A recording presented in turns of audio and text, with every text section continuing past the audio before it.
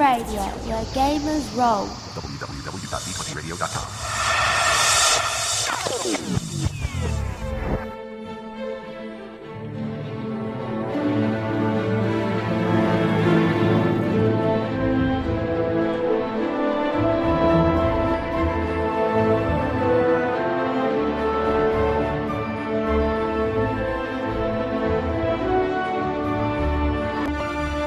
Broadcast live. You're listening to the Order 66 podcast, brought to you by Gamer Nation Studios, D20 Radio, and the generous donations of Jared Williams, Kevin Malone, Donald Weller, Sean Kumar, Darren Hampton, Andy Bethel, B. Witzel, and Balaam's Blasters.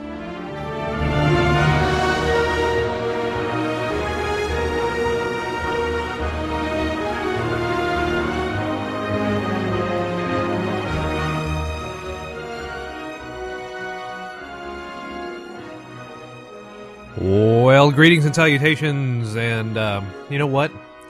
We're back. Episode number 102 of the Order 66 podcast.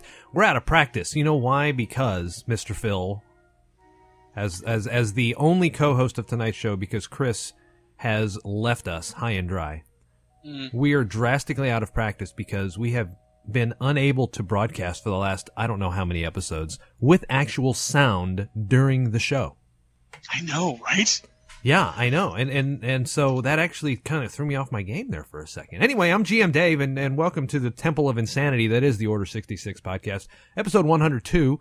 And this is, July the 10th, 2017. And we've got a great show in store for you tonight with a special guest who needs no introduction. We do. And there's the reason why we have, where we are broadcasting on actually July the 11th, which is Tuesday, and not our usual Sunday night.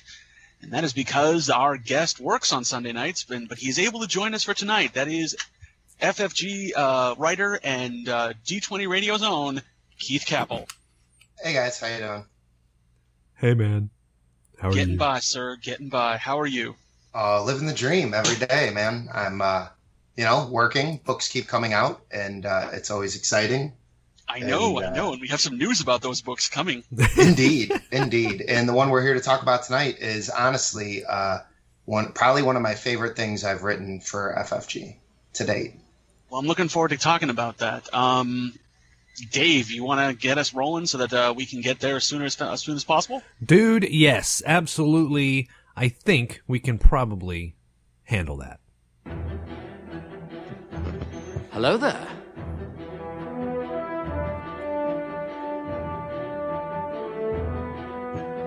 What have we here?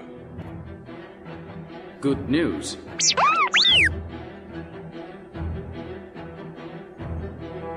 Good Lord, have I missed these beds. You haven't been able to hear them, and I tell you, I damn near forgot to fire that one off. I was about to go straight into the featured podcast of this week, and I was like, oh, wait, we have a bed. See? Well, Dave, what is the featured podcast of the week? Well, thank you, Phil, for asking. This is the Dice for Brains podcast. Indeed. What the heck was that? I have no idea. That's really bizarre, you know? It's killing me.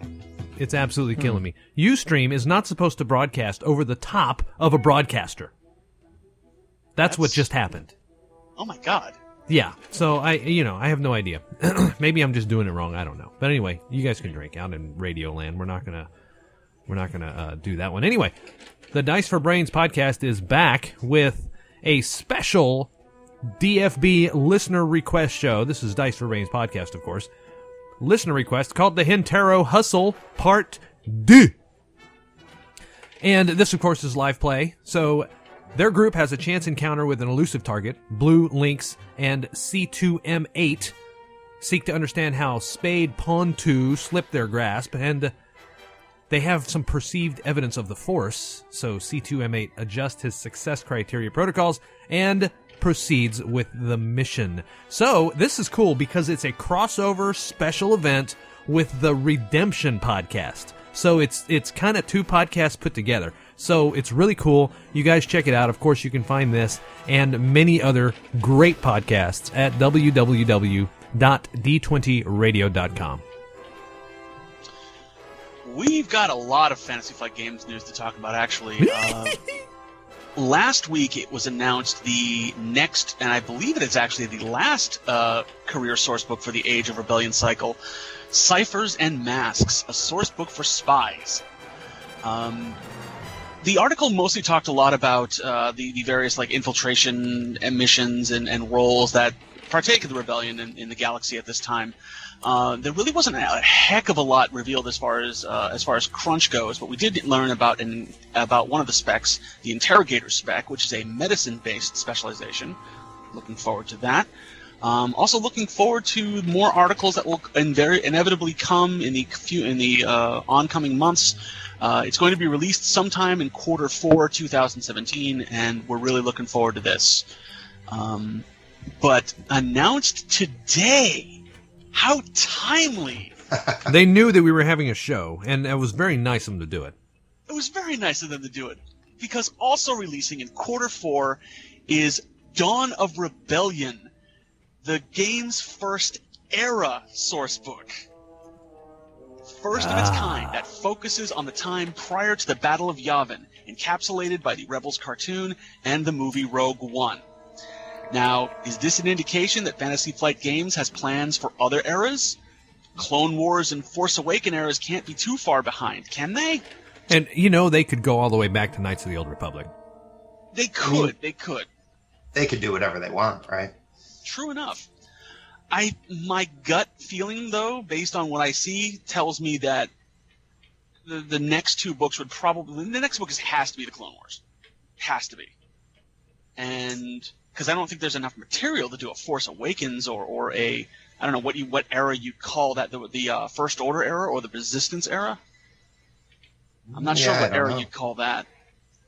But I don't think there's enough material in there. I don't think there will be enough material, at least until we get closer to whatever the 9th movie is going to be called. But who knows? Would they go back and do an Old Republic one? I would love it if they did an Old Republic book. I would love to work on an Old Republic book. That would be fun. Yeah. It'd be hilarious. Well, Keith Kappel has just confirmed that there is no Old Republic book currently in production. Now, Keith, did you work on Dawn of Rebellion? I did. I was fortunate enough to get the surprise email to work on it. And it was awesome to work on, man, because as you've stated, it covers Rebels and Rogue One. And I'm pretty sure at the time I was working on it, there was very little Rogue One information out there. So that was a real fun project to work on. I can't wait to see what the final product looks like. Nor us. So yeah, look for that. Both those books, Q4 2017. Last episode, we talked about the announcement that the Fantasy Flight Games is putting out Genesis, which is their narrative dice system, basically Star Wars, with the Star Wars serial numbers filed off. We've just finally been confirmed that the Genesis beta will be at Gen Con. Anyone lucky enough to be going to Gen Con 50 this year, Fantasy Flight Games recently posted several sessions of modules for their new Genesis system. The module is called The Haunted City, and it's a fantasy game that takes place in their Runebound setting. It uses the Genesis beta rules, but likely will get a lot of news out of Gen Con from folks who play in those modules. I'm excited because it's a fantasy game, so we'll see how we might be able to see how characters are created. We'll definitely see how magic works. I can't imagine them having a fantasy setting in Runebound without at least a couple magic users in it. And anyone who's going, you may even get me as your GM. Oh boy! You never know. Or Keith. I'll be down there. I'll be down there GMing as well. You never know. You never know. You never know. Yeah, unfortunately, I had to bow out again because Gen Con is happening right on the same weekend that I have to move Taylor back into college, and so yeah. You could almost start another podcast called David Bows Out and just never have any episodes. Yeah. We can. This would be the second episode of such, but FFG still said, "Hey, no problem. We understand."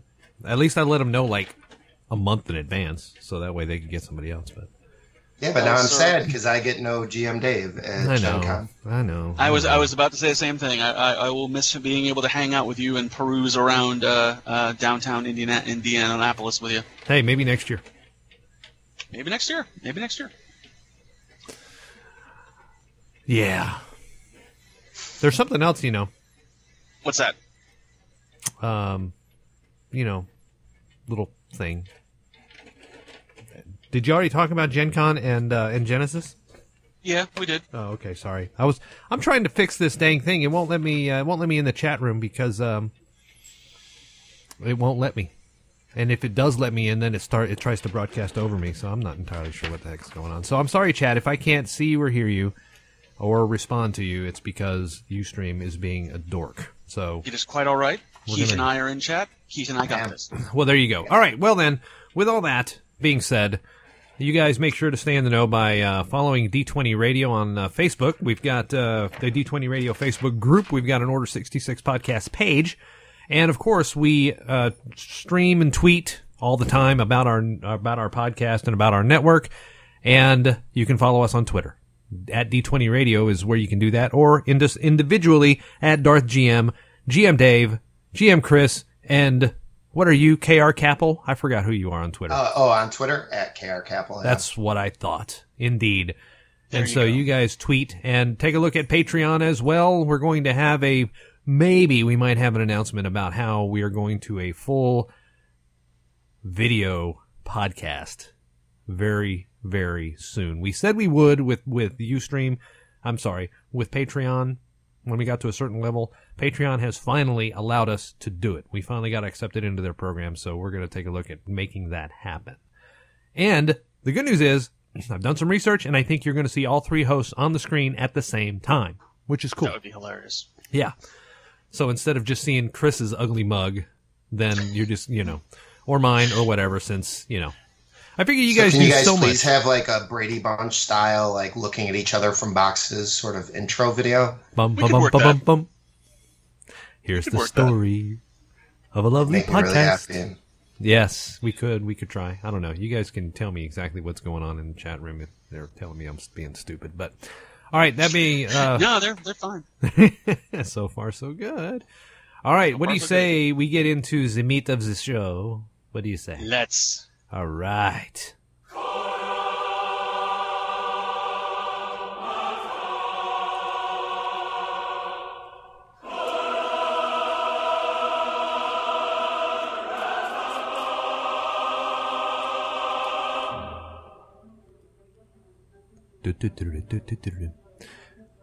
Mr. GM Phil, what are we calling the meat of this show?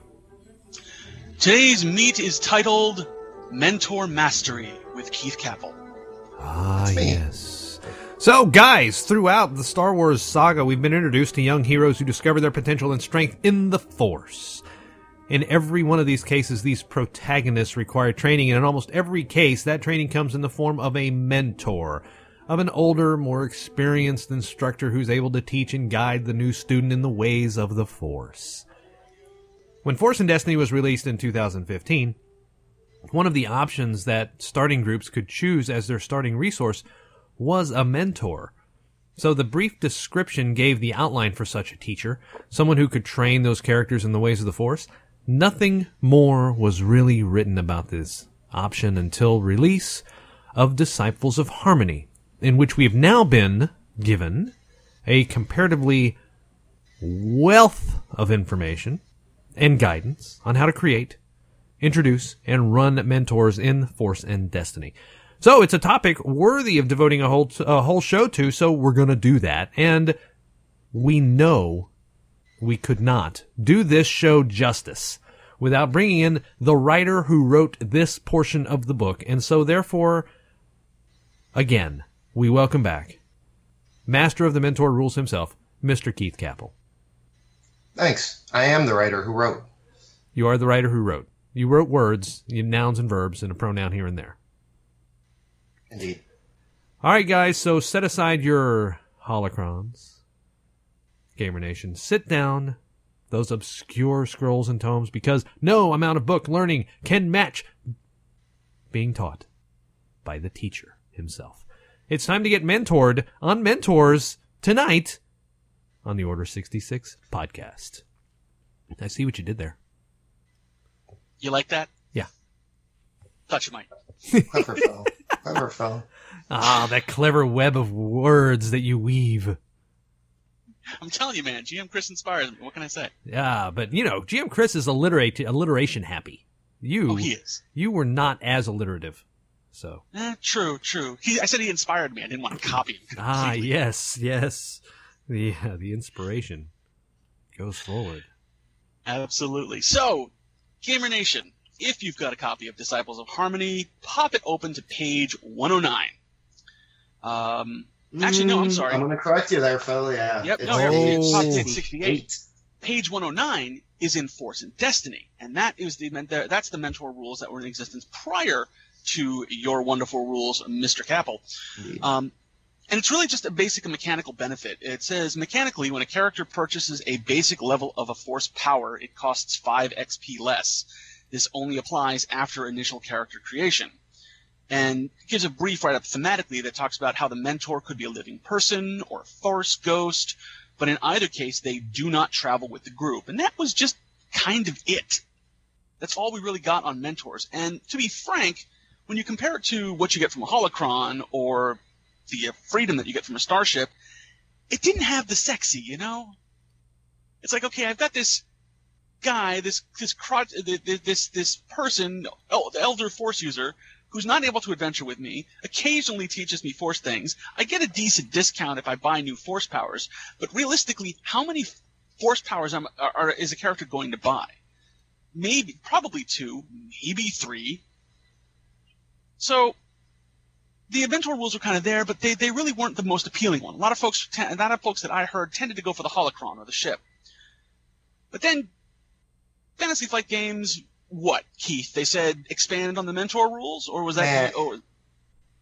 I mean, they definitely asked me to do it, but I feel like I got on a list somehow with Sam where if they don't like or if they feel a starting resource isn't being chosen, just give it to Keith and make it seem worthwhile. Because a starting base of operations was one from the other game lines as a starting resource that I've expanded on at least once now as well. Yep. So they just emailed me and they were like, "You're gonna do." I did the growth motivation in this book as well in chapter 1, but the bulk of my work was here's 8,000 words, talk about mentors a lot and tell people how to use them and make them, and that was kind of the extent, I want to say, of the guidance for what to do. So yeah, I just did what you just did for everyone, which was go to page 109 and see what exactly it is they do, and then I decided I needed to find ways to make that a lot more sexy and appealing for groups to select. Expand it out to 8,000 words. Yeah. From 2 paragraphs in page 1. Yeah. So there was a lot. But it was nice because I could kind of a lot of these jobs, I know exactly what I have to write for each page, and there's very short sort of word counts for each section, so it's real controlled. And for this, it was really wide open, where it was literally just, here's 8,000 words, cover these 2 or 3 items, and good luck to you. So it was nice to sort of approach it and lay it out that way myself. You the man. See, there it goes again. Stay out of the chat, Dave. I am staying out of the chat from now on. Weird. So you got the order to expand the mentor rules. Why put it in Disciples of Harmony? Well, I think it's a natural fit there with you have the teaching spec, right? So and really the Force is supposed to be used for knowledge and defense, never for attack. And knowledge and defense is right up the counselor's sort of alley, as it were. So I don't know. I thought it was a good fit. Obviously, that's maybe a slightly better question for Sam. You guys have Sam in a week or 2, right? That's right. Next episode, we're going to be diving into the main book with Sam. Right. So, I mean, he could probably tell you far more about the why it ended up here. or why it ended up with me. But yeah, I think it's a pretty good fit, especially when the rest of Chapter 3 has more knowledge-y sort of rules, right? John Dunn's alternate knowledge check handling rules. Right. So yeah, I think it's a natural fit for versus say like Warrior or something like that. I could see it in the Mystic book, but no, it definitely fits in here, I feel, as well. So let's get into it. You've got quite a layout here from page 68 on in Disciples of Harmony. I guess the first place to start is the iconic mentors. You've given us 3 specific types of mentors and then sort of a fourth, which can sort of be a modifier for the others. What's the first one we got, Dave? The first one would be the trainer. This is your classic hands-on student-teacher relationship. So this is what you see on screen, typically presented as a master and a Padawan. I mean, it's pretty straightforward. Yeah. Now, actually, before we get into these a little bit further, Keith, where did you get the inspiration for these iconic mentor roles? Did you have a sort of a general idea, or did you sort of look at the mentors that were in the media and the canon already and say, and what's their teaching style? How are they influencing their students? So, interestingly enough, or strangely enough, I didn't. Well, I know a lot about Star Wars. Naturally, this is sort of a topic I didn't know that much about. So my research actually started with a lot of self-help books and just internet articles about business mentoring relationships. And so I looked at how many different blog writers broke down different mentoring roles in the business world. And I started there. And from there, I was able to sort of, it helped me categorize things and sort of separate things. And then I could take that information and apply it to the Star Wars role and world and see how that sort of fits in. So, yeah, it started in a really weird, like, not Jedi place. But the basic idea was to have varying degrees of involvement, direct involvement with the students, the PCs, and their sort of scene to scene or encounter to encounter actions. So I wanted there to be this gradual sort of pulling away. Makes sense. And really, you got the idea from business mentoring. Yeah, I know, it's weird. That's cool. So yeah, you got the trainer, which is a hands-on master and Padawan, and the example you give in the book is Qui-Gon Jinn teaching Obi-Wan Kenobi during their mission to Naboo and Phantom Menace. And that's also a similar relationship when Obi-Wan starts to train Anakin. It's a direct relationship. But eventually, as we see in the Clone Wars, Obi-Wan starts to take on a more advisory role when Anakin starts to train a Padawan of his own. And that brings us to the second one, which is the consultant, a more hands-off teaching style. This mentor is someone who advises in specific areas or lessons. It's, as mentioned, it's the natural evolution of the trainer relationship once the student has gained a degree of independence. And this is really where we see a lot of the sort of not off-camera, but, not kind of ancillary Jedi, the ones in the background and the periphery of the movies. Jocasta Nu. Oh man, I can't believe I can't remember the name of the lightsaber master in the temple. You're gonna stump me too. But even Dexter Jetster would kind of be an advisory, a consultant mentor, I would say. Because he's someone that Obi-Wan just goes to for specific sorts of information.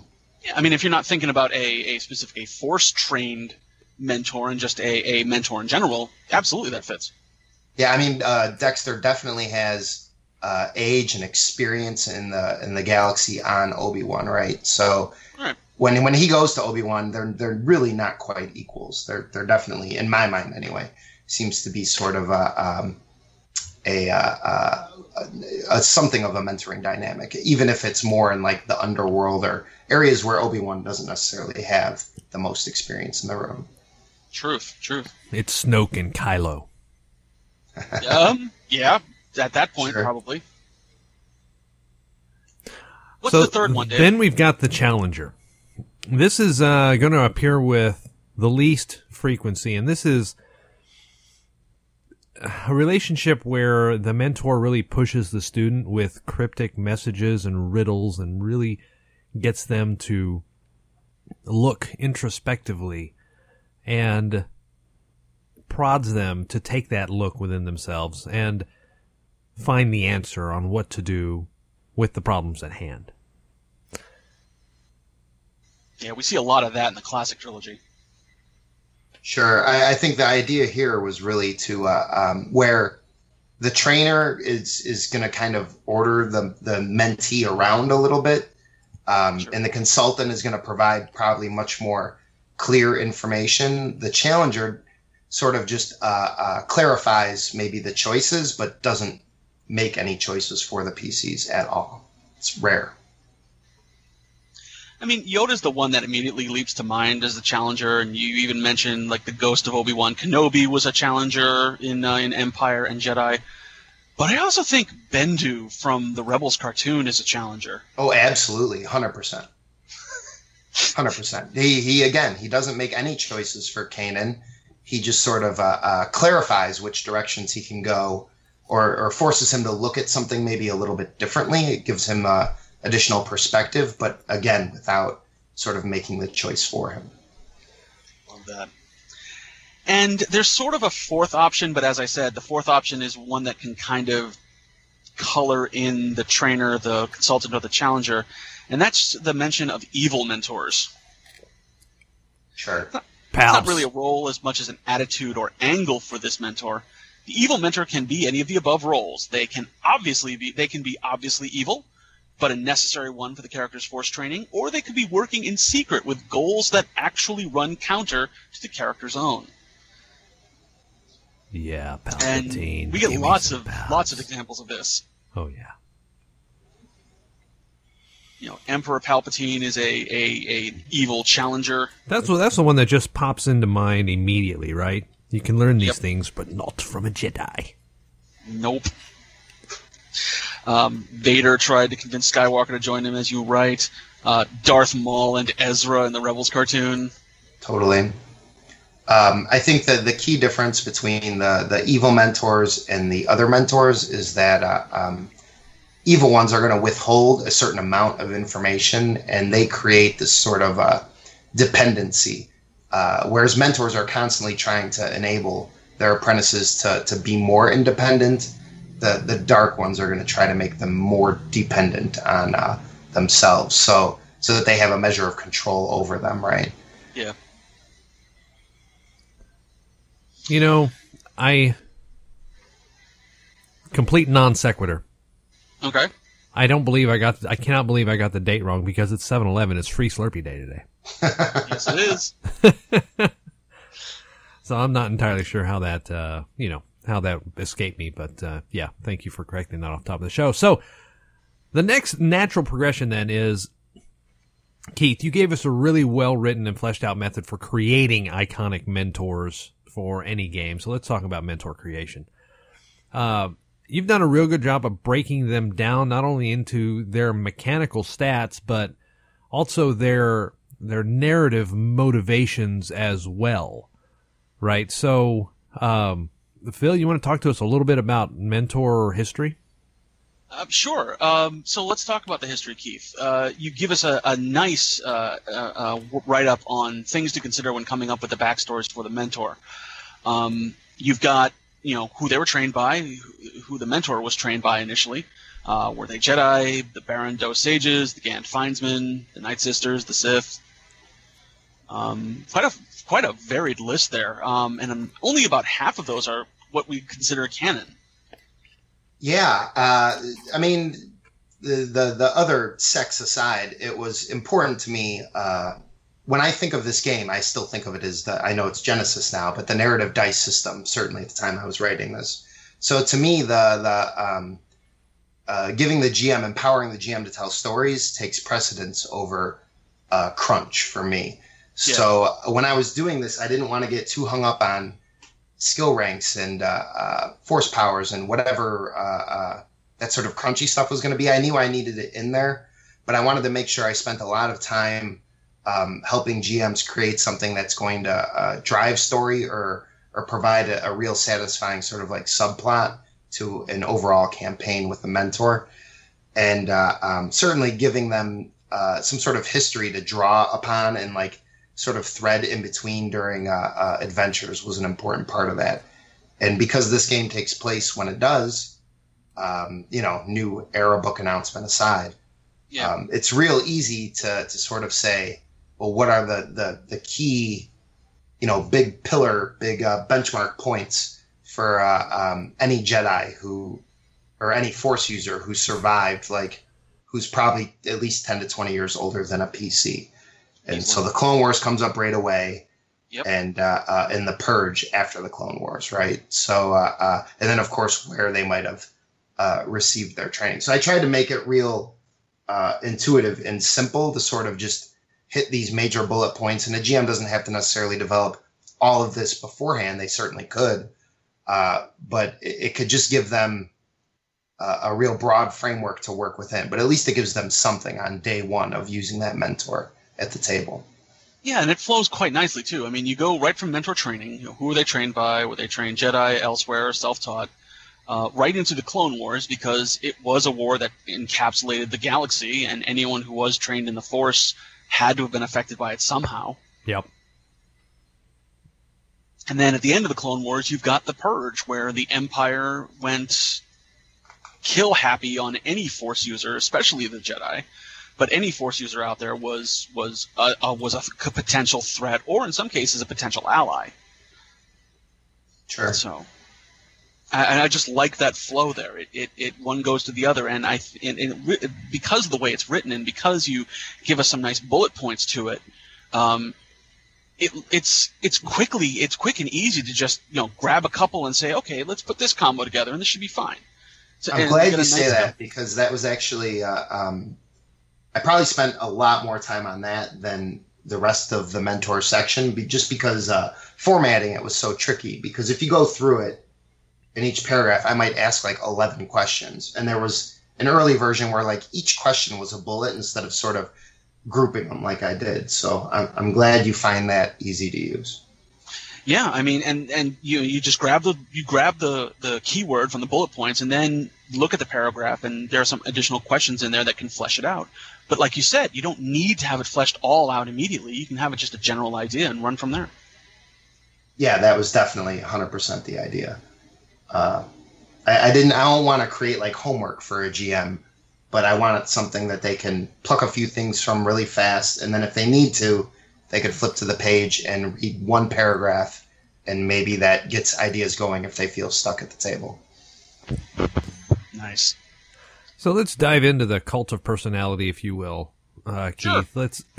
So every single teacher, has a unique style or a way that they want to teach their students, and some are going to be more structured. Some are going to give a little bit more fluidity, or be a little bit more free form. So you've got on page 71, table 3-1. Again, this is Disciples of Harmony. This gives us a good list of styles to choose from. So tell us, Mr. Kappel, how and where did you draw your motivation for coming up with these styles? I think I just plucked that right out of the ether. I don't think that necessarily came out of research or anything like that. I was just thinking about it for a while.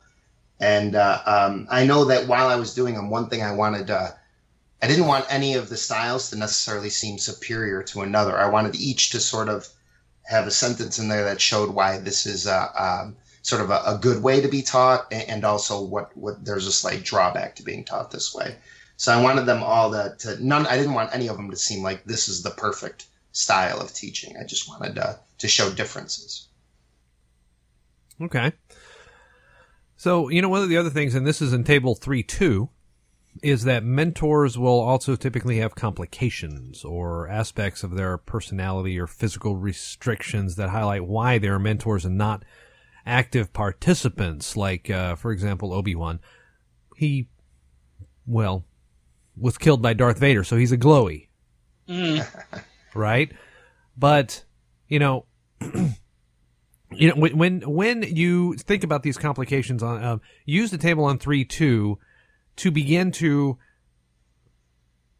craft what that mentor is going to look like, and then of course finally you've got to wrap it up with morality or emotional strength and weakness, that helps guide their outlook on life in the Force. So I think you did a really good job of talking about the backstory and talking about their style and their teaching style, and then what really influences that teaching style. Where did that come from? Where did this, if they have a physical restriction, how does that manifest itself? If they have morality or a weakness, how does that come into it? So I think this is a really good way to really round out what that mentor looks like. Thanks, man. Table 3, the mentor complications table, I think was a real important element to give GMs like a lever, a balance to help them fight against maybe PC overuse of the mentor as a resource. I wanted to make sure that the GM had some tools to lean on to be like, nope, the mentor's not willing or able to do that for you. You have to go do it. And I think they also they add a complication, right? And stories are boring unless there's complications to be overcome. So, I think it's really important for these mentor characters to be somewhat flawed beings. So I think that gives the PCs it's a more interesting NPC to interact with, and I think it also gives PCs someone to root for, an NPC to root for to hope they can help the mentor overcome whatever limitations they might have. Very cool. Very cool. I like the whole backstory, man. I like the whole formula, the whole flow that you've got from mentor history all the way to mentor morality. And I also like that you really employed the mechanic that it was introduced to Force and Destiny, the emotional strength and weakness, because that's an important thing not to ignore. Right, and it honestly, it seemed like something I could add to the mix to flesh out like personality, with using very little of my word count. So that was a big part of it. The replacement would have been like basically creating almost the same similar sort of table and mechanic and reprinting it. That didn't make sense. It was just much more economical to be like, pick an emotional strength and weakness. That seems to do good for PCs. Why not? Absolutely. And it's fast. Absolutely. And it's not a time-consuming element of generation, I don't think either. Yeah. And then the other important thing to me, which I wish I had more word count to sort of explicitly state, is to make connections between these sort of mentoring styles and complications and that history stuff you did earlier. So, like, as you're picking this list of things, like, I would hope most GM's mind would start making connections, right, between, like, oh, well, I picked this thing and I didn't really think of this before, but I can see how his history element A would really relate to him coming to this teaching style or this complication. So that was important too. Like if you got someone who was a conscientious objector during the Clone Wars and you look at complications, some things that fit could be remote, could be angry, psychologically wounded. There could be a lot of things that could fit for major complications, and how they survived the Purge. Captured, for instance, that calls out to me as like afraid or psychologically wounded, or even physically wounded if they were captured and tortured. Sure, but then you can even go to like unlikely pairings, right? Because I always feel like the more unlikely the pairing is, like the more interesting a place that could get you outside of the cliche.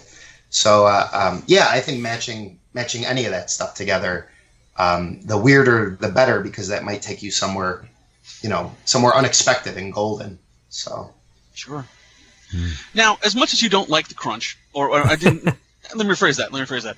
As much as you wanted to devote the majority of this article to the narrative, you did give us a nice column of crunch and how to stat up the mentor NPC. Absolutely. It was definitely part of the requirement of what this section had to be from day one. And obviously, if you have like one of the trainers, especially, but even the consultant to a degree, you might need to be able to use them in the field, be it in a combat encounter or a social encounter. Absolutely. So it had to get done there. I love the droid artwork, It's Huang. I can't pronounce his name at all, but another non-force sensitive mentor, right? Oh yeah, no, I saw him as soon as I saw him on that page. I'm like, oh yes, absolutely. So now granted, the stat blocks are sort of designed for sensitive mentors, but with some tweaking or just some hand waving, you could just say these are the force powers they know about rather than their force powers they can actually use. Sure. I ran out of words to sort of create a separate process for non-force sensitive guys, but that seems like the exception rather than what people gravitate toward. So yeah, and honestly, GMs could just look up a normal stat block and use that. Right. Go find a nemesis for someone and just use those stats. I was definitely influenced by. I looked a lot at the Inquisitor creation rules. Yeah, you mentioned that idea of doing suites of powers and just making it quick. You know what I mean? Yeah, I like it. I like it a lot. Yeah, I'm not sure who did those Inquisitor rules, but they were pretty brilliant. So, well, of course, if it ain't broke. Yeah. Good adage to follow there. So let's talk a little bit about mentors in play. Let's, they can make a great subplot. Even make an entire adventure path for a group potentially. They can be resources for the PCs to tap into, not just with the mechanical benefits, but also as a powerful ally in social or combat encounters. Of course, you be careful and be judicious as a GM of how often you introduce this, but, they likely have knowledge beyond what the PCs typically would know. They can guide them to places they may not have considered to overcome challenges. What that really means, GMs, is that is a way to control your plot a little bit under the guise of a mentor, right? So it doesn't quite seem as railroading when the mentor bestows this wonderful nugget of wisdom that pushes the plot in a certain direction. So there's nothing wrong with doing that, right? And so, again, it's important to limit their role and their potential in the game, their guiding hand. They're not a crutch, right? This is not a, hey, 1-800, I need help. That's not what it's for.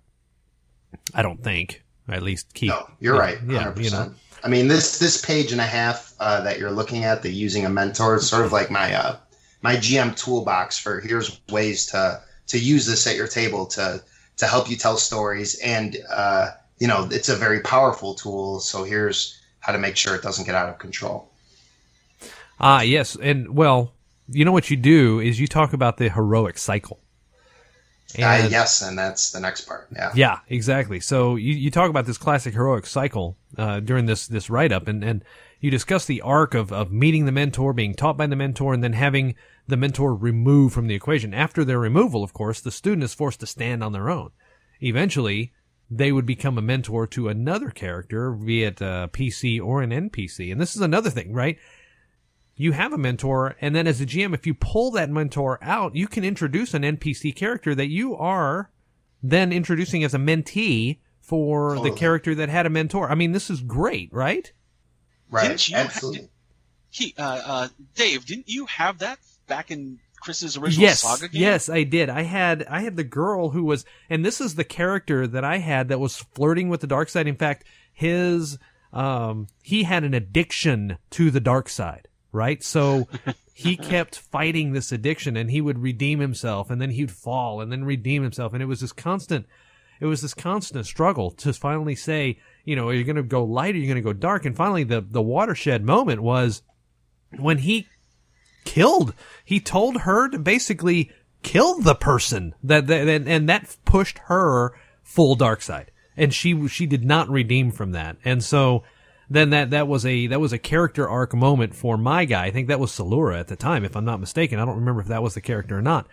But then he full tilt redeemed himself because he realized he was totally off base. It's not uncommon or not unlike the AA or the drug addict or alcoholic that finally hits bottom, right? After flirting with the addiction for so long, he finally hit bottom. And it was a great story arc for that character.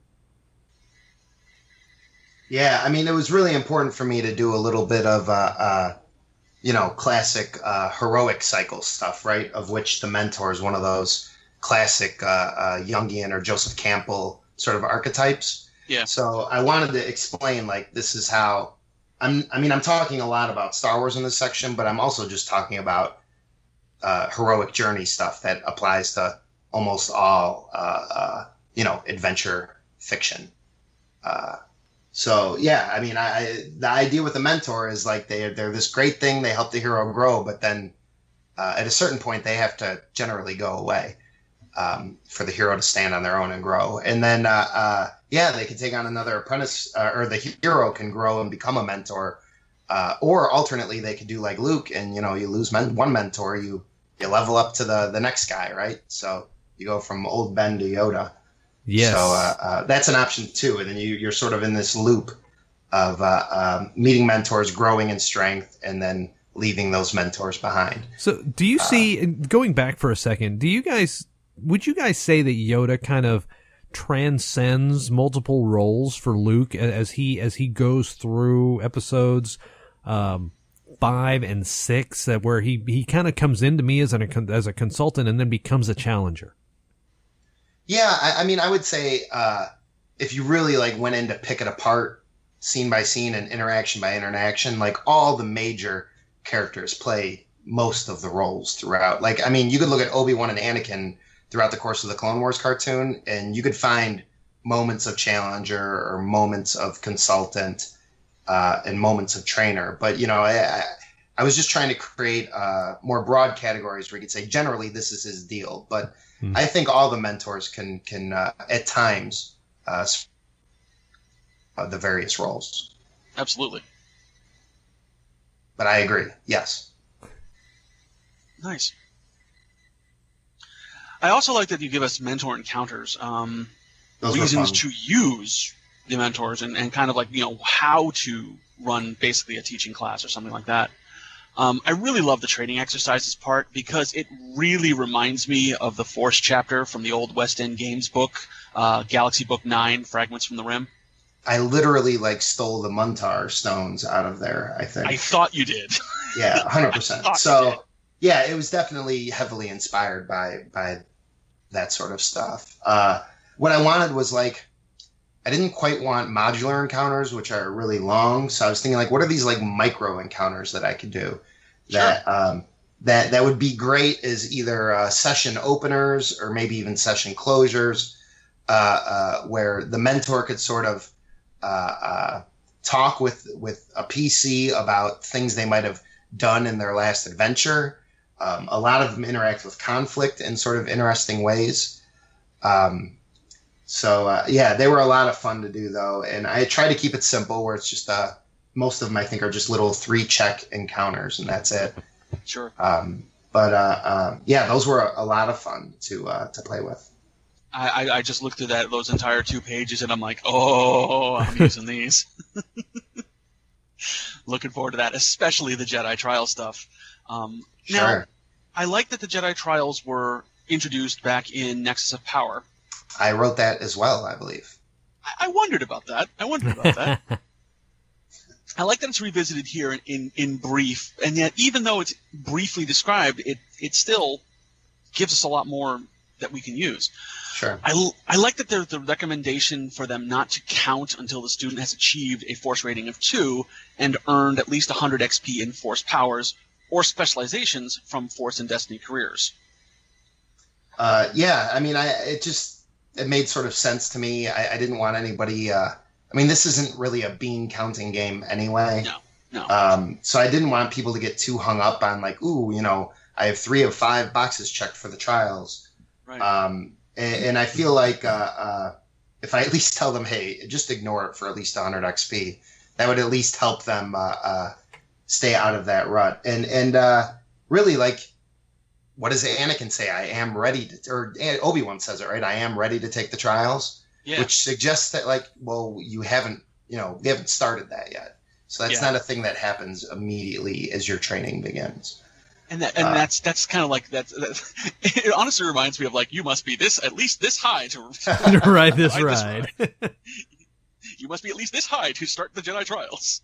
But that doesn't mean that you immediately started upon reaching that milestone. No.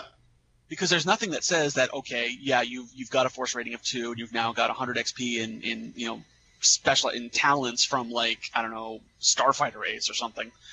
But your mentor may still say, nah, you're not ready yet. Right, totally.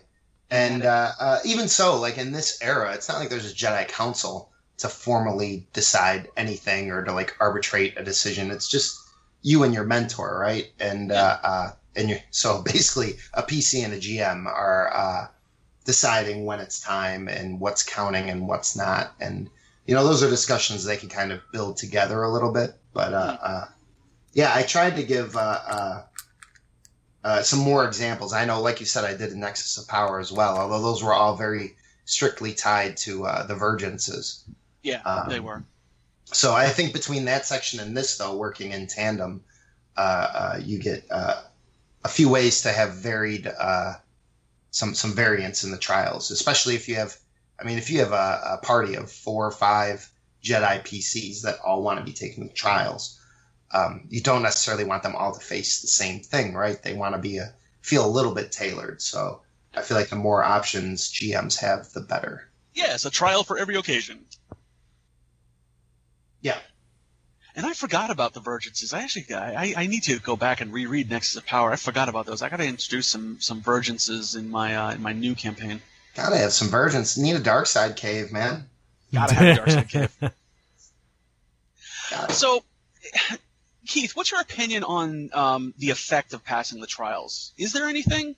So I mean like mechanically, but right. maybe mechanically, there's nothing written. Although mechanically, I would be happy to like that session give them like -10 conflict or something like that. You know what I mean? Or before they resolve, or just move them 10 points up the morality scale, right?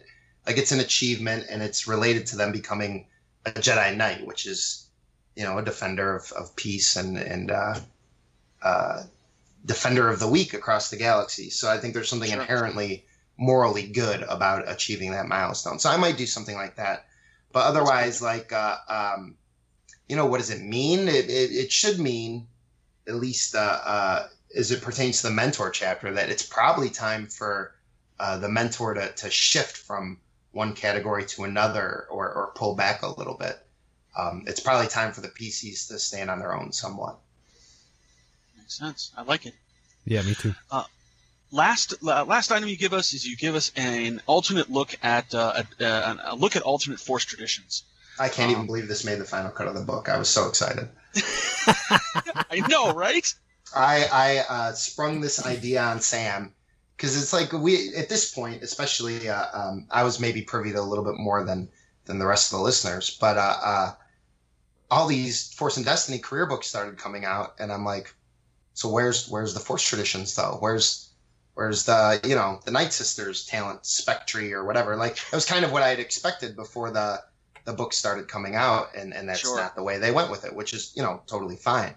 But I was like, oh man, I know my people want to see these Force traditions translated into the game somehow. So when I got this session, I was like, there's got to be like a weird backdoor way I could sort of include alternate Force traditions. And so I told Sam about it. I think it was a little late in the game on the job. And I was just like, look, I'm just going to do them.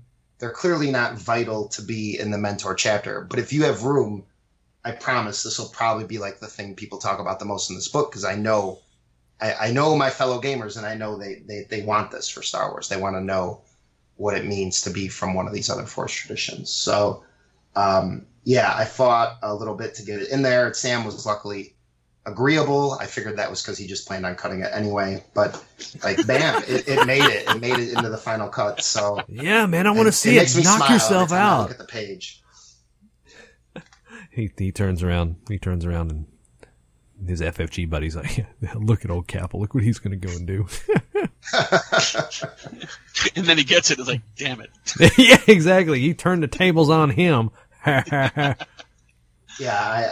I was very, very, very happy. Especially the Gan Finesman. Like some of the ones I picked, I know my team, like Gan Finesman or the Barrendale Sages, but they're both like super favorites of mine. Yeah, we needed the Gan Finesman in there. Right. And I was also kind of looking at what are their species for, right? And then the Dagon Masters are canon. They're from the Clone Wars, so like that was like automatic inclusion. And then you can't not do Sith Lords because I feel like that's something that people will frequently would use right at the table. Right. And they all play with, a lot of them play with conflict in different ways. I feel like conflict is the great unexplored mechanic of Force and Destiny that talent and stuff don't seem to want to fiddle with. So I was like, screw it, man. I'm going to fiddle with them like crazy in these mentor rules because no one else seems to be messing with it that much. I'll see what I can get. So. I love what you did with the conflict and these drawbacks. And I also love how the fact that you could buy off these drawbacks, too. Yeah, I figured like I had done a couple species in the past. I did the Zexto in Stay on Target. Yep. Or not Zexto, that's not the one I'm looking for. It's right book, wrong species. Dracelians, which are like the prune face guys. Yep. So I'd done them, and they had this primitive quality that I gave them. And the idea was like, they can get out in the galaxy, and they could buy that negative off if they want to later. So it was kind of like that's what inspired the same idea here, where it's like just because you grew up in that tradition, like Asajj Ventress we know now probably grew up to a degree in the Night Sister growing up learning to use the Force as one of the Night Sisters because she seems familiar with that. But she's clearly also received training from Dooku, right? So she doesn't seem held back by the Night Sister way of doing things. So it's made sense to me that you could sort of buy it off and get rid of the drawback. But it's going to cost you XP. And the main advantage to these is that they give you an XP discount, right? So if you're too eager to buy it off, it feels like it's more of a zero-sum game mechanically for you. Sure. What do you say, guys? You want to create one on the fly here?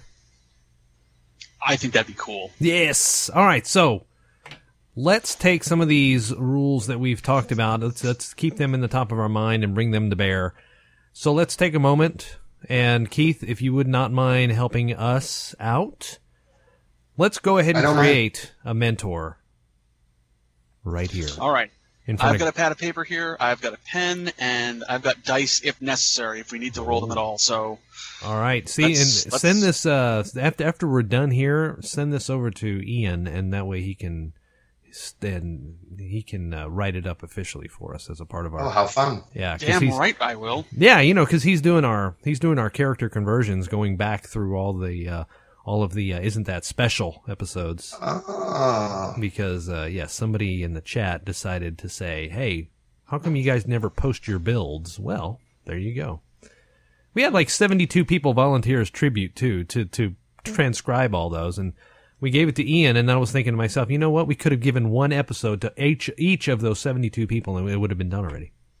Right? Yeah. Anyway. All right. Anyway. Sorry, I get diverted again. A right turn and a left turn track. It's your show, guy. Yeah, I think the point for us to go through this is to really show you how easy the process is going to be and how quick you can create a unique and fleshed out mentor that can come into being and be a part of your campaign or one shot or whatever you decide to make him a part of. So let's start with an assumption that the game is a mixed group with multiple characters that have Force sensitivity. Okay. All right, we'll also make an assumption that the game will take place in the Rebellion era between the Battle of Yavin and the Battle of Hoth. So that's between episode 4 and 5. Cool. Okay, so first up, iconic style.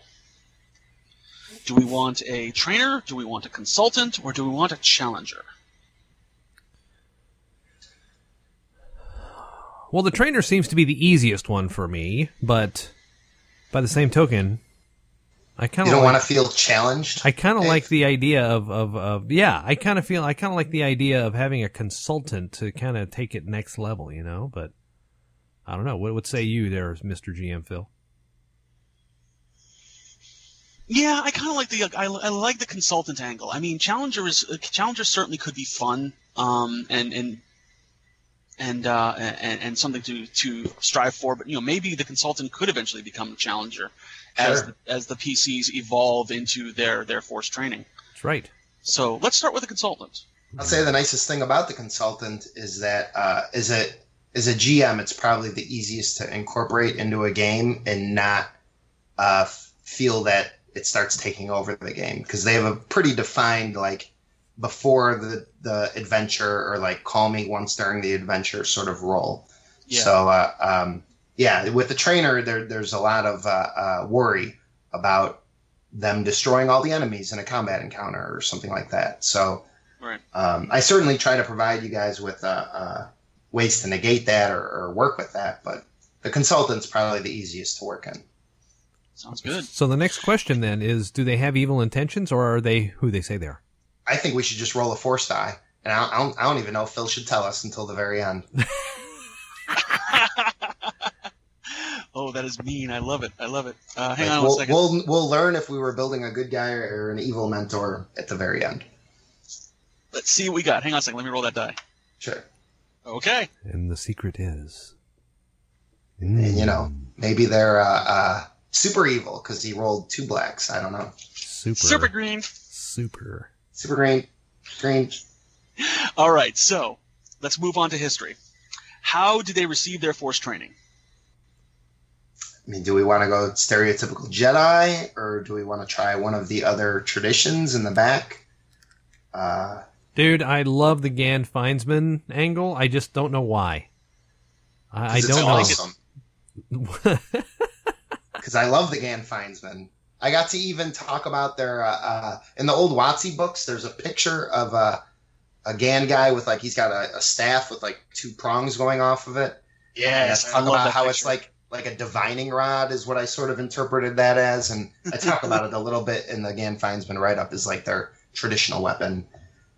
Yeah, man, let's make a Gan Feinsman. Sounds awesome. Do we want to make the teacher a Gan? Yeah, I think. Yeah, I think absolutely. Yes. Yeah. Awesome. Sounds good. And all right. So the Clone Wars are how did they spend the Clone Wars? Were they Clone Wars veterans? Were they conscientious objectors, or were they civilians? I feel like as a Gan Feinsman, they either maybe they were some sort of mercenary or bounty hunter working for the Separatists during the Clone Wars. That sounds interesting. Yeah. Doesn't mean they can't be heroic, right? This is like, in fact, like the rebellion sort of sprung out of the Separatist movement anyway, right? So they're not necessarily evil just because they worked with the Separatists. They believed that the Republic was corrupt. Right. And it turns out it turned into the Empire, and now a lot of people agree. Okay, so he's a Clone War veteran, but a mercenary for Separatists. Yeah, maybe he was like a bounty hunter that would hunt down Jedi for the for Count Dooku or something like that. That'd be cool. Dig it. How did they survive the Purge? What do you think, Dave? On the run, in hiding, resisting, were they captured? My thought is that he was hiding in plain sight. Oh. Maybe he was performing, like as Keith said, maybe he was helping hunt down the Jedi. Maybe he was doing these covert actions as a bounty hunter and hiding his force sensitivity, and had a change of heart, obviously.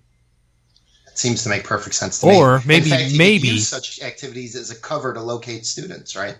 Potentially, or if Phil rolled a black die, that's what gives him his evil slant. Ooh, absolutely. Nice. All right, so let's go to personality and their mentoring style.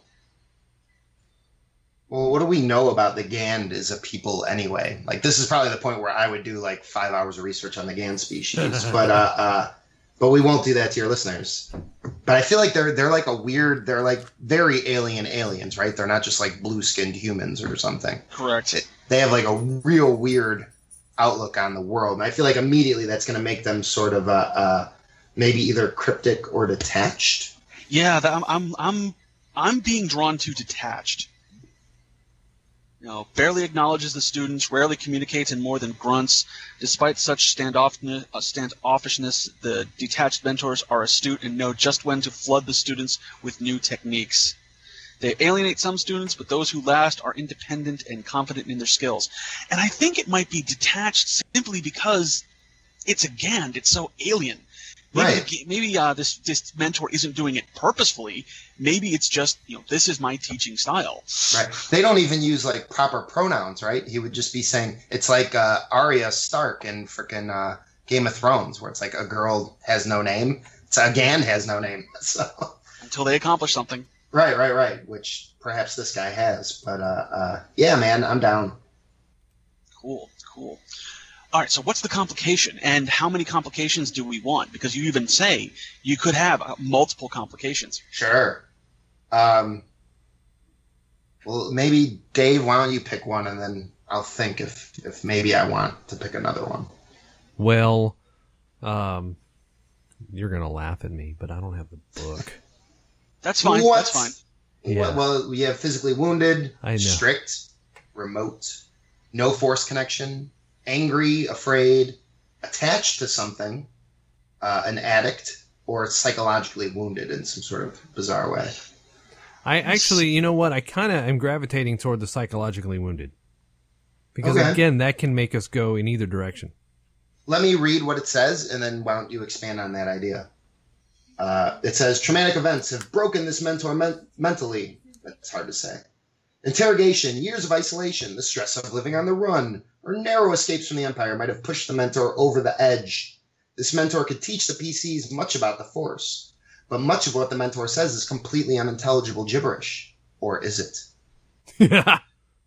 I can sort of see that with, especially that actually meshes kind of well with the detached style. Sure. Okay. Right, because again, it's like detached has this like communication barrier a little bit, right? And this seems like it would just exacerbate that even more. Yeah, I like that. All right, cool. Let's see here. So, morality. We want to pick a morality. I've actually got dice, so, and I know that there are actually do it. tables. Just there you go. Let the fates decide. Open to where is it? Here we go. All right, so I've got Force and Destiny opened. Let's see what the D10 says. D10 says 4, so that is he believes in a cause. Interesting. What is his specific cause? 1. Freedom. All sentient beings must have the opportunity to make their own decisions, good or ill, and the right to face consequences or receive that just rewards of their actions. Does that really fit, though? This is a motivation you're rolling here? I thought we were doing morality. Okay. What did you come up with? The cause was what? Cause was freedom. I mean, if he's a Gand, right, he believes maybe in the right for all beings to hunt all other beings. Like, I mean, it might not be freedom in the sense that we know it, because it's freedom in the Gand sense. Maybe he just believes in free water divining rights for all. I don't know. Possible. You could always reroll if you don't like it. Let me reroll. Let me reroll the cause. Ooh. Cause. Stop the rebellion. Interesting. Ooh. The Rebel Alliance is an organization of outlaws and malcontents who fight against their legitimate government. The character may not like the Empire, but he dislikes the Alliance more and wants to see it stopped. A believer in law and order, I suppose. As a bounty hunter, that could make sense. Maybe he could be angry that the rebellion is kind of picking up the pieces and continuing the fight that the separatists failed. Oh, sure, but it's doing it in like this weird... Like the separatists had a real movement, right? Like they were like, we are separating from the Republic. We are forming our own government. That's what it is. He's pissed at the rebellion because the rebellion wants to restore the Republic. Right, and the rebellion also uses these like sort of more terrorist-y tactics almost. You know what I mean? They're not doing things properly. And yeah, they want to bring the Republic back, and that was terrible. They're not doing it for freedom. They're not doing it to have a free galaxy. They're doing it to put the government institution that he originally rebelled against back into power. Sure. Yeah, I'm in. That makes perfect sense. Total sense. All right, so let's flip back and get his emotional strength and weakness. Where is that? Oh, it's right here. Page 48. Yes, indeed. All right, percentile dice.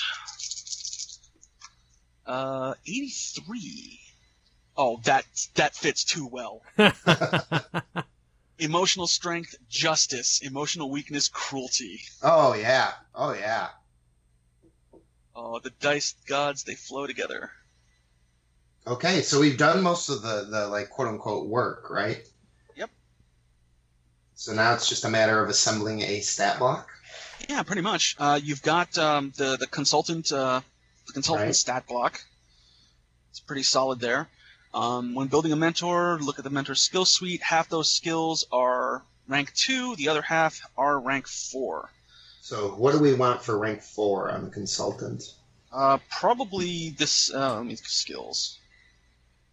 Rank 4. Certainly a couple of the knowledge skills, I would imagine. At least like 2 of them.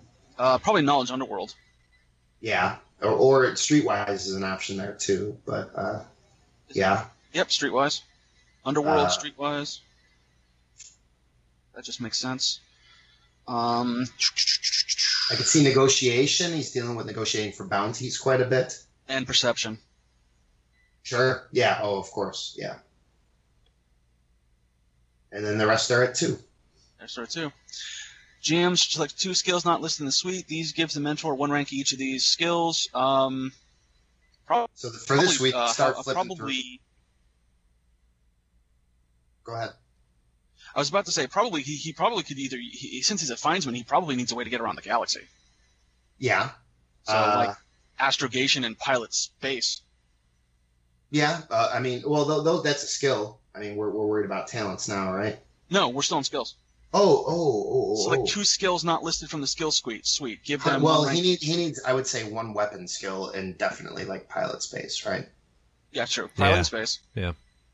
And then is he going to be a traditional Gand with his little forked stick thing? And we're going to give him like a melee, or do we want to give him some sort of rifle? Because I think he hunted Jedi. Right. Give that sucker a rifle. I mean, but they deflect rifles, right? But yeah, I mean, either way works 100%. Looking at his sort of initial stat block, I think he's more of a ranged dude. Okay. Ranged heavy. Oh yeah. Besides, he could still just take like slug thrower. You're not bouncing shots back at me. You're incinerating these bullets. Like a grenade launcher or. Oh yeah. There you go. You know, whatever. There's options for him, no question. Or her. In addition to the talents listed in the talent suite, GM can select additional 5 talents, ignoring tree prerequisites. That could take a while to figure out. Right. That we'd want to probably flip through some books if we wanted to find. We can flip through books after and have those up there. Sure. But I would assume maybe a couple of tracking type ones from what is it, Seeker? Isn't that Seek? Seeker. You're right. Yeah. Yeah. I'd imagine it'd probably be something in there, something more outdoorsy to fit in with that Findsman theme. That would probably be where I would start. Mm-hmm. So determine what force powers and upgrades a mentor possesses. The mentor first gets all the basic force powers in the appropriate force power suite. Then add the PC's total force rating. The GM can select a number of upgrades to the mentor equal to the party's combined force rating. So, probably... so he's got Heal, Harm, Influence, Misdirect, and Seek, which is perfect for a hunter. Sure. So, and the Foresee and Seek basic force powers are... the ones that are affected by being a Gand Findsman. So certainly we'd want to add Foresee to that. Would we want to remove something like, I don't know, Heal Harm just seems too handy. Maybe pull Influence and replace that with Foresee. Right. Well, no. Yeah, we could do that. We could flip something, or we could just, he's without it, I guess. Or just add Foresee? Right. I mean, it's the GM. If we feel like... I mean, Heal Harm, I could see flipping out. I could also see... That's true. Influence is useful as well. But Seek, definitely, we're keeping. But I could just see, because that's what the Findsmen do, I could see adding Foresee. Or replacing one of them. But, I leave that up to... No, good point. Good point. I like that. All right. Otherwise, we got to determine how many what the combined total force rating would be for our party, right? We said a mixed party. Yeah, mixed party. So figure if half the party, average party 4 to 6. Let's give it 6, and figure half of them are Force and Destiny characters. Three of them. So he's got 3 upgrades. Yeah, well, assuming they're all exactly force rating 1, right? Yeah, sure. you get 3 upgrades, maybe a 4th, possibly. Yeah. But yeah, to the existing force powers, we throw a few upgrades on there. Probably mostly with Seek, I would imagine. Probably. Foresee, if we add that, definitely get the this foresee one that allows him to see specifics, details. Or I would say almost the combat one, right? That allows him to have better initiative and better some evasion, isn't there, with it as well? And these are just guidelines, man. You could always just say, okay, I want him to have this upgrade. I want him to have that upgrade. And as the party grows in force rating and strength, you could always continue to build on your mentor. It's not like he's stagnant. It's not like he's not learning anything new. Absolutely. Okay, so here we go. We've got, and I've come up with the name Sallow Last. Cool. Gand Findsman, a consultant-style teacher who received training from the Gand Findsman back before the Clone Wars. He served in the Clone Wars as a Separatist mercenary bounty hunter, hunting down Jedi for the Separatist army. When the Purge happened, he hid in plain sight. He was just another Gand, and while many of the galaxy had heard about the Jedi, not too many of them had heard about the Gand Findsman to the point where they actually believed their mystical abilities were anything other than just hoopla and superstition. His mentoring style is detached, most likely because he was psychologically wounded by the state of the galaxy after the Empire took over and after the rise of the Rebellion. He's upset with the Rebellion because while the Separatists fought to free the galaxy from what he saw was the corrupt Republic, the Rebellion wants to put the Republic back in place, which goes against everything that he fought for. His morality, because of the fact he was a Gand Findsman, his emotional strength is justice, and his emotional weakness is cruelty. He's a great tracker, a great hunter, which is probably one of the reasons why he's not around too often. He could be just out hunting on his own. Totally. So we might even add the remote complication if we wanted to, because it kind of fits with the theme. Could. But also because he's a Gand Findsman and because he sort of has that mysticness, that mystic training, he could appear when they need him to. Sure. Just be like, whoa, you're here. Yes. But as I rolled, he does have evil intentions. Nice. He is helping these students, possibly in hopes that he can convince them that the rebellion is wrong, and to continue to serve the ideals of the Separatists and bring down the Empire, and more specifically sabotage the rebellion from within. Or he's teaching them so that he can get access to the rebellion and perform some sabotage of his own. Nice. That's awesome. See, and with that, how long did that take us? Like 15 minutes? Yeah. And we created a character from nothing. We did not plan any of this, and we've avoided like cliche, right? Of the cliche mentor. Yeah. And we have something completely unique and interesting. So those work even better than I thought. I'm not gonna lie. See. we had good results there. I'm very happy with the character. We did good. Well, Keith, I love these rules, man, and I'm so glad we were able to get you on to help us break them down for the Gamer Nation and to help putting together Sallow Last. I think this could be a real fun character to introduce to some. It could be a lasting character. Could be. See what you did there. Yeah. Good times. Right on. Yes. All right, so onward and upward with the show. He doesn't seem to take a hint, this guy. I was beginning to wonder if you'd got my message. Messages from the Edge.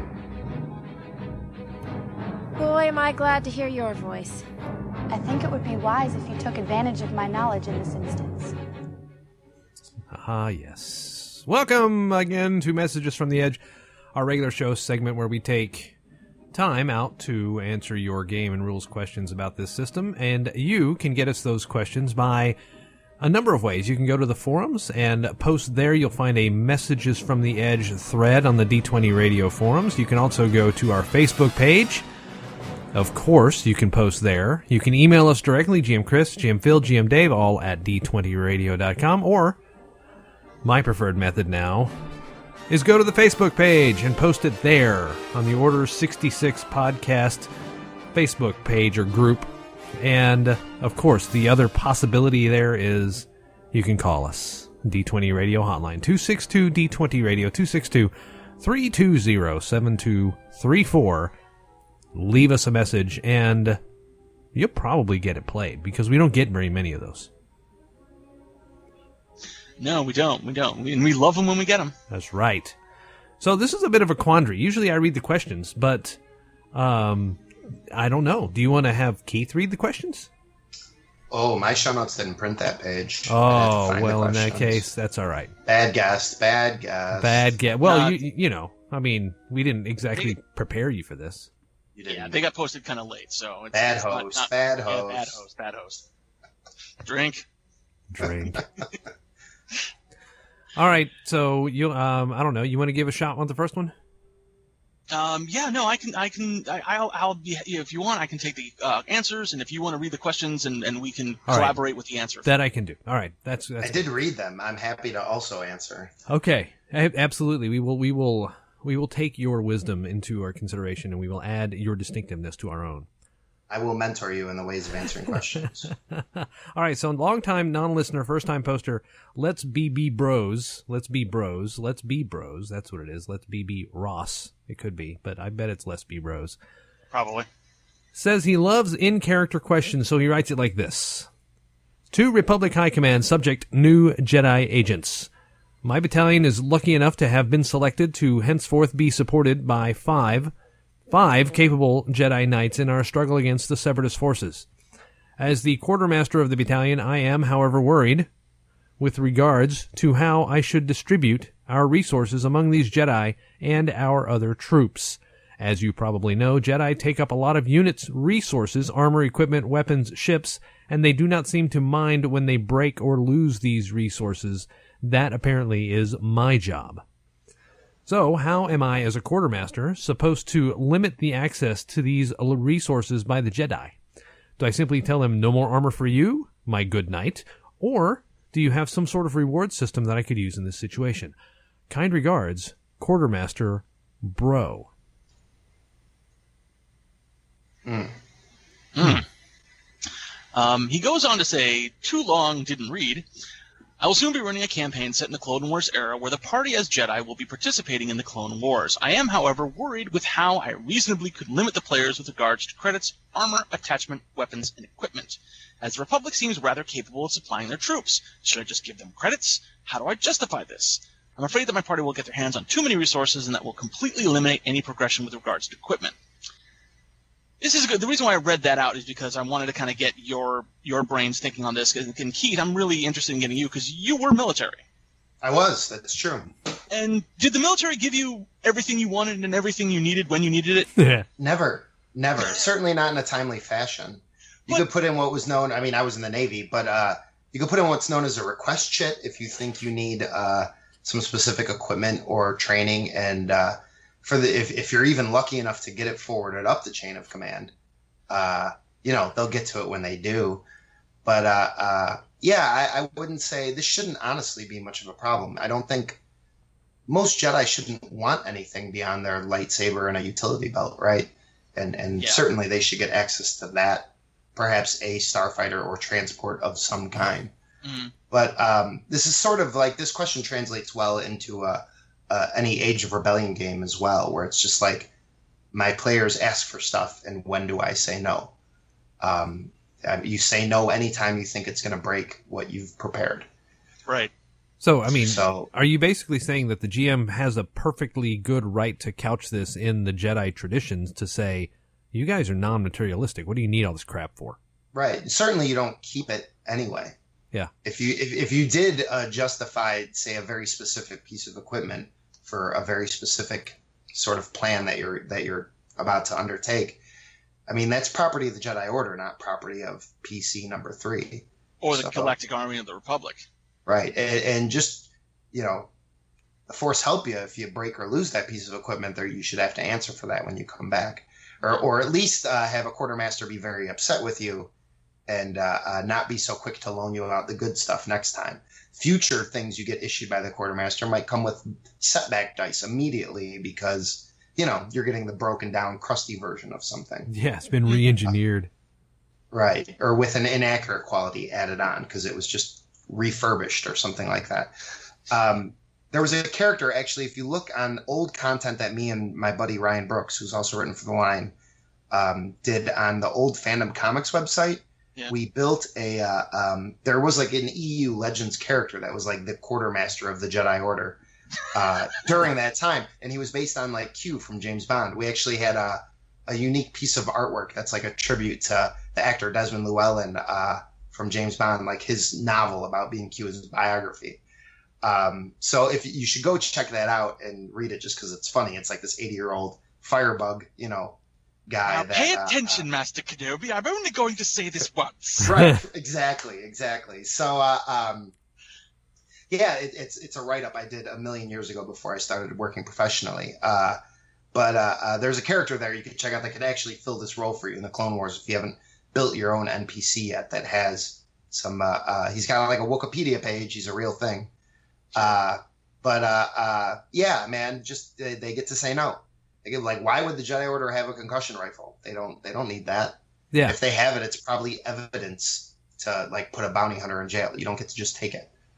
Exactly. Yeah, this is also a good situation where you can introduce the duty mechanic as a secondary mechanic to morality. Oh, absolutely. Sure. You don't get this because you don't have a duty rating to get it.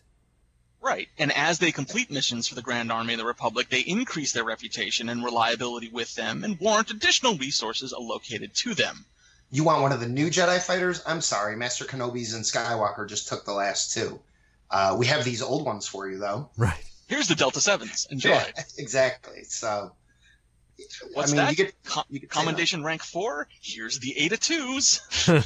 Exactly. And that's a great way to handle stuff like that, Anakin got access to a freaking cloaking ship, experimental cloaking ship, like during the Christophsis, was it? Yeah, I think so. Yeah, so like he clearly has a very high duty rating because they're giving him crazy stuff. Really cool stuff. Yeah. PCs aren't going to start there; they got to earn that. Right.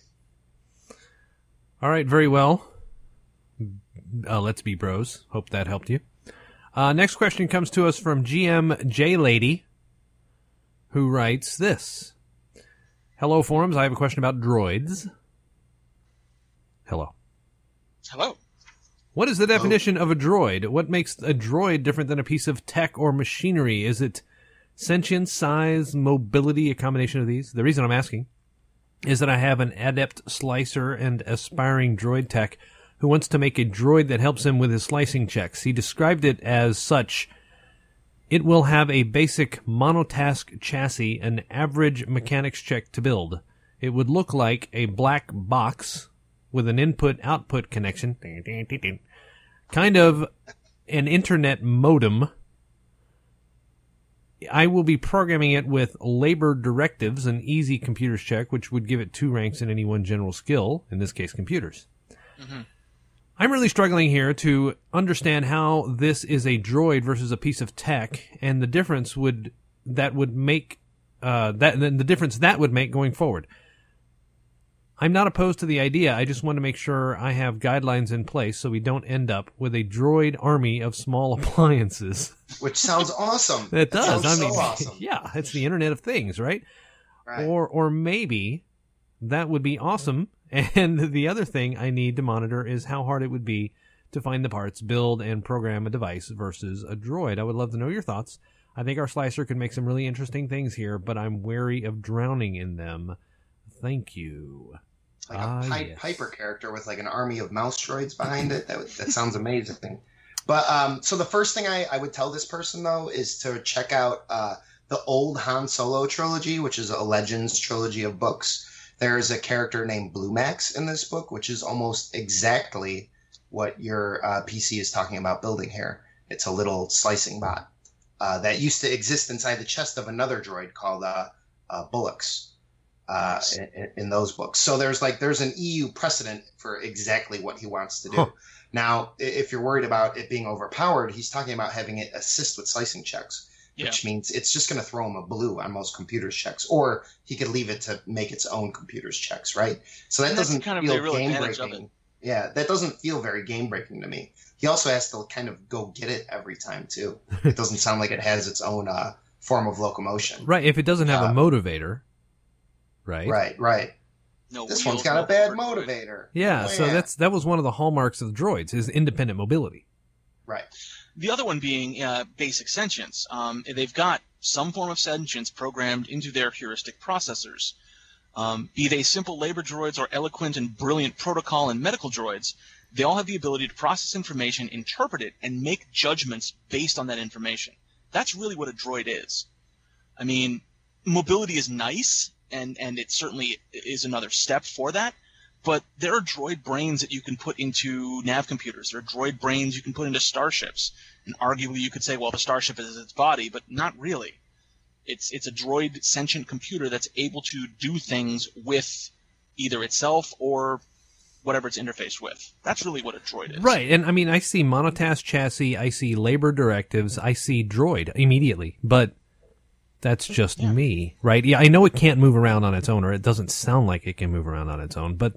Doesn't sound like it. Yeah. But even if it was a mouse droid, it still wouldn't feel game-breaking to me. That doesn't feel like what he wants to do is going to really overpower either the PC's own slicing abilities or their sort of its ability to outslice the slicer PC. Right. Right. So now, I guess here's the other thing. Yeah.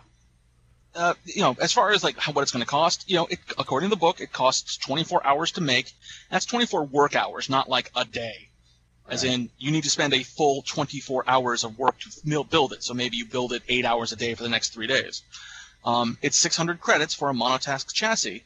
And sure, you could crank all these things out, but you also have to realize that if he's making these simple droids, that means he has to direct them. He has to instruct them what to do. High leadership skills. Start investing now.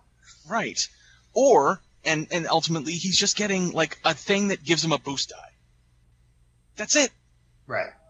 He's paying for it. Yeah, and I'm with Keith. I don't find it game breaking. If you want to treat it as a piece of equipment, I don't think I'd really have a big problem with it, but it's just a piece of blue. I mean, it's going to give you a blue die. Now, here's the other thing. This is a droid. Droids have a personality. Yeah, that's the thing, right? Yeah. Have fun with those. Absolutely. Give the droid a unique personality. Or a unique obsession of things it's like looking for information on while it slices that is not helpful in any way to the party, right?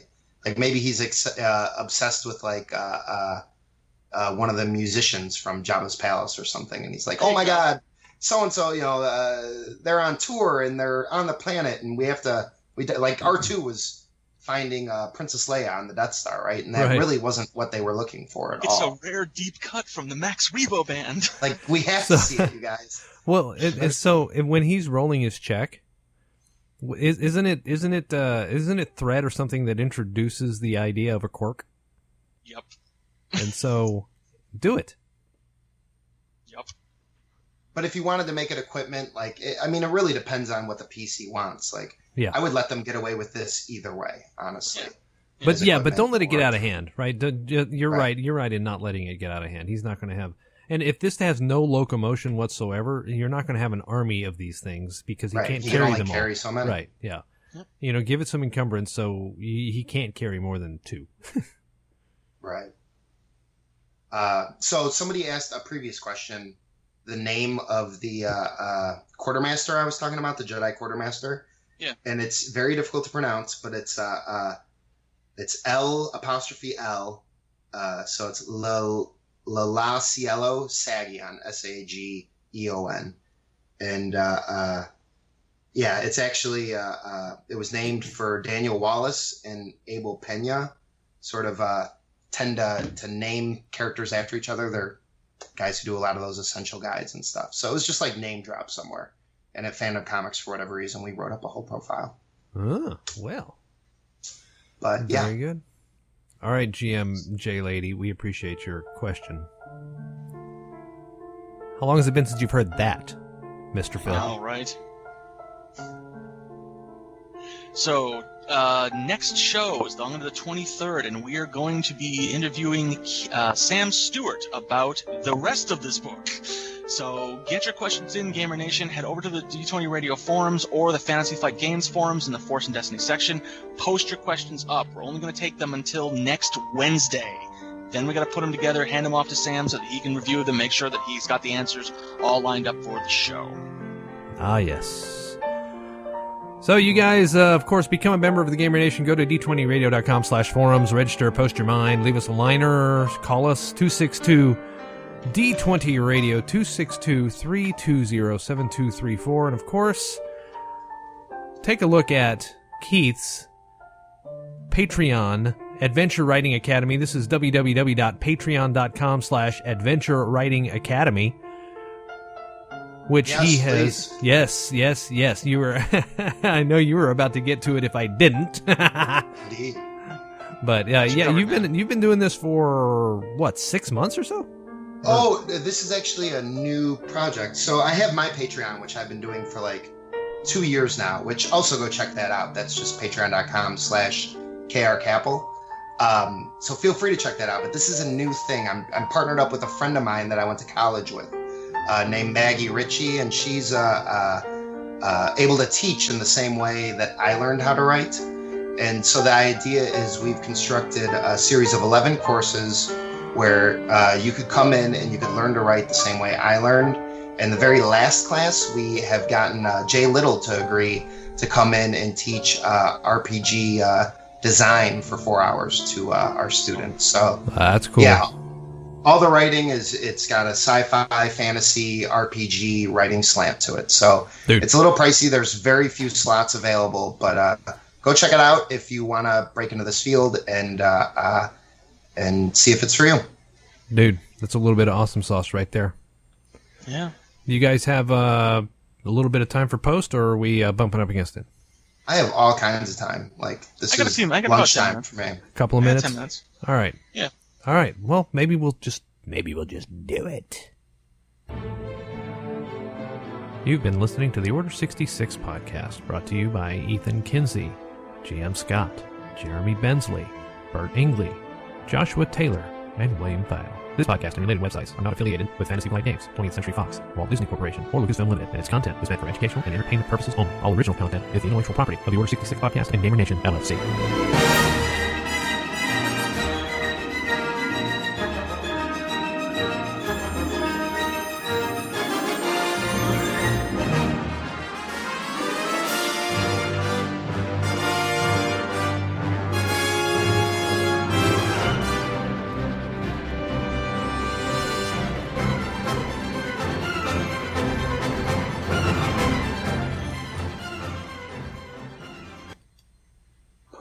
Show.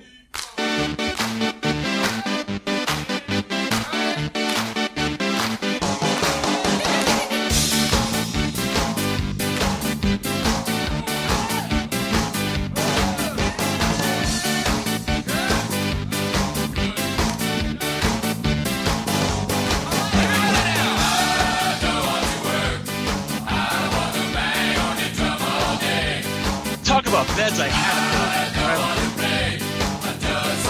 Makes me so happy. So happy.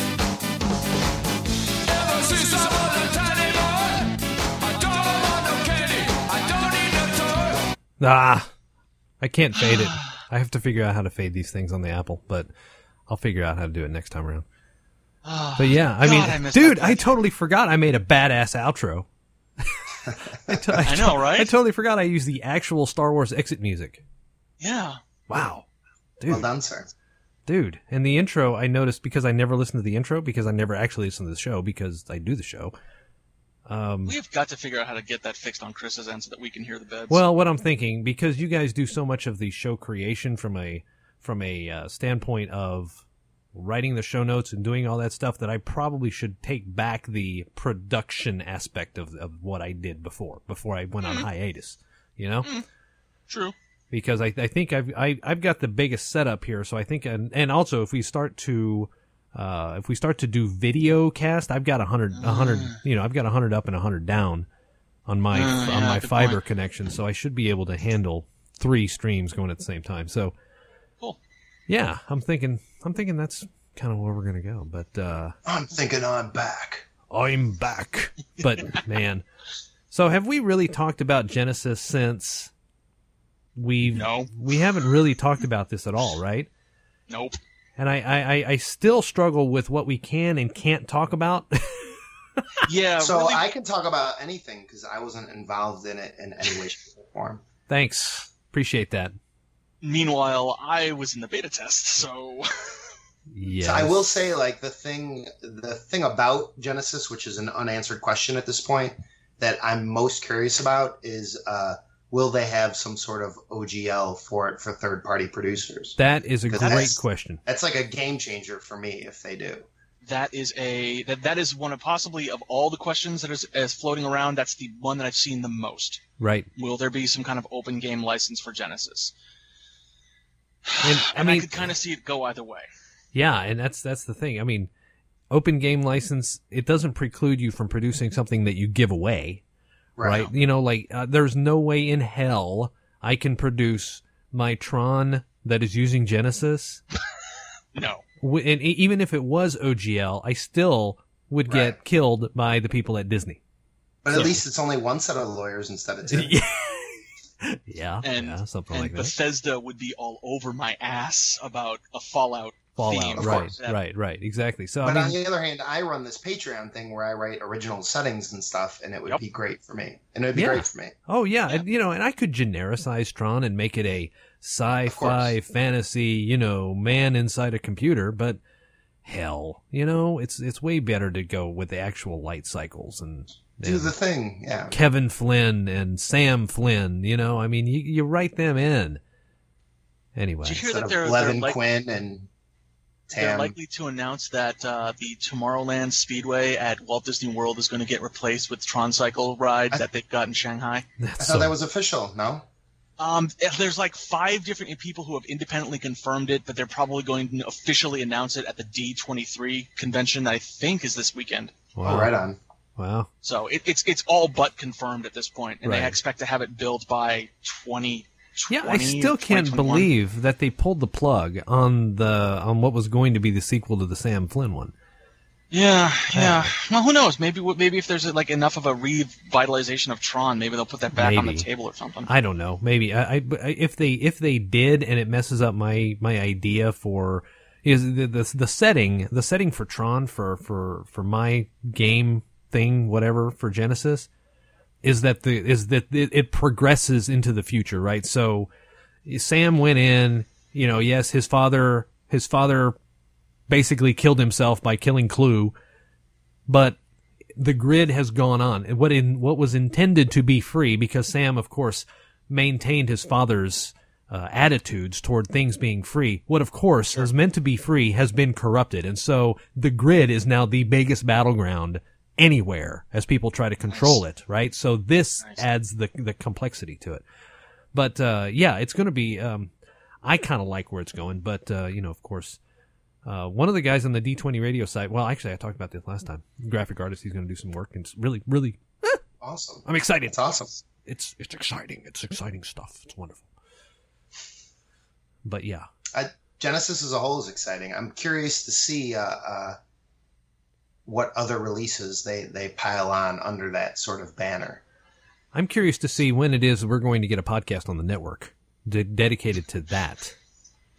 Probably as soon as we get an idea when the release is.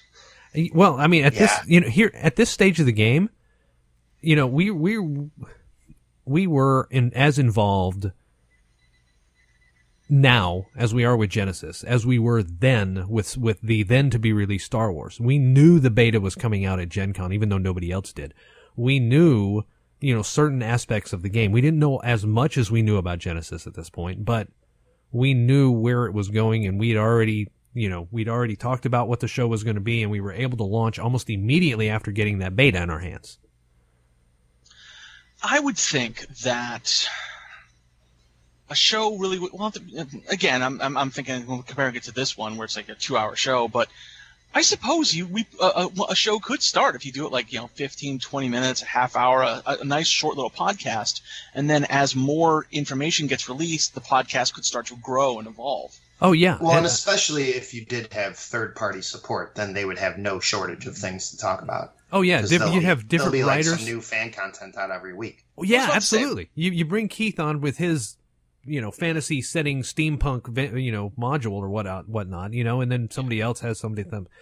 And it's sir, it's lady knights flying owlbears fighting were creatures. There you go. There you go. See, that's exactly. Whereas mine's going after Tron is going to be a bunch of elementals, but it is what it is. But mechanically, there's only so far you can go because it is meant to be a primer, if you will.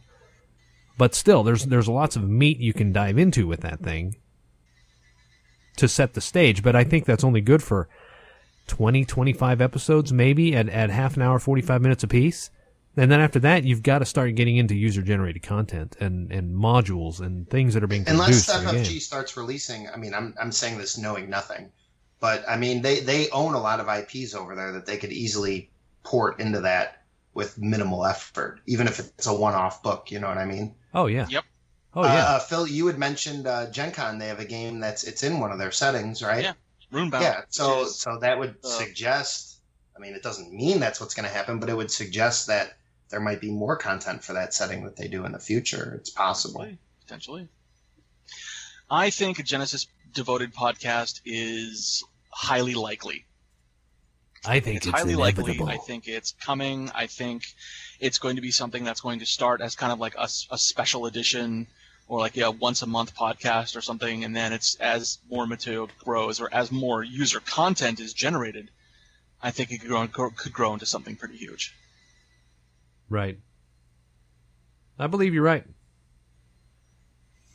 Could be fun. Could be a lot of fun.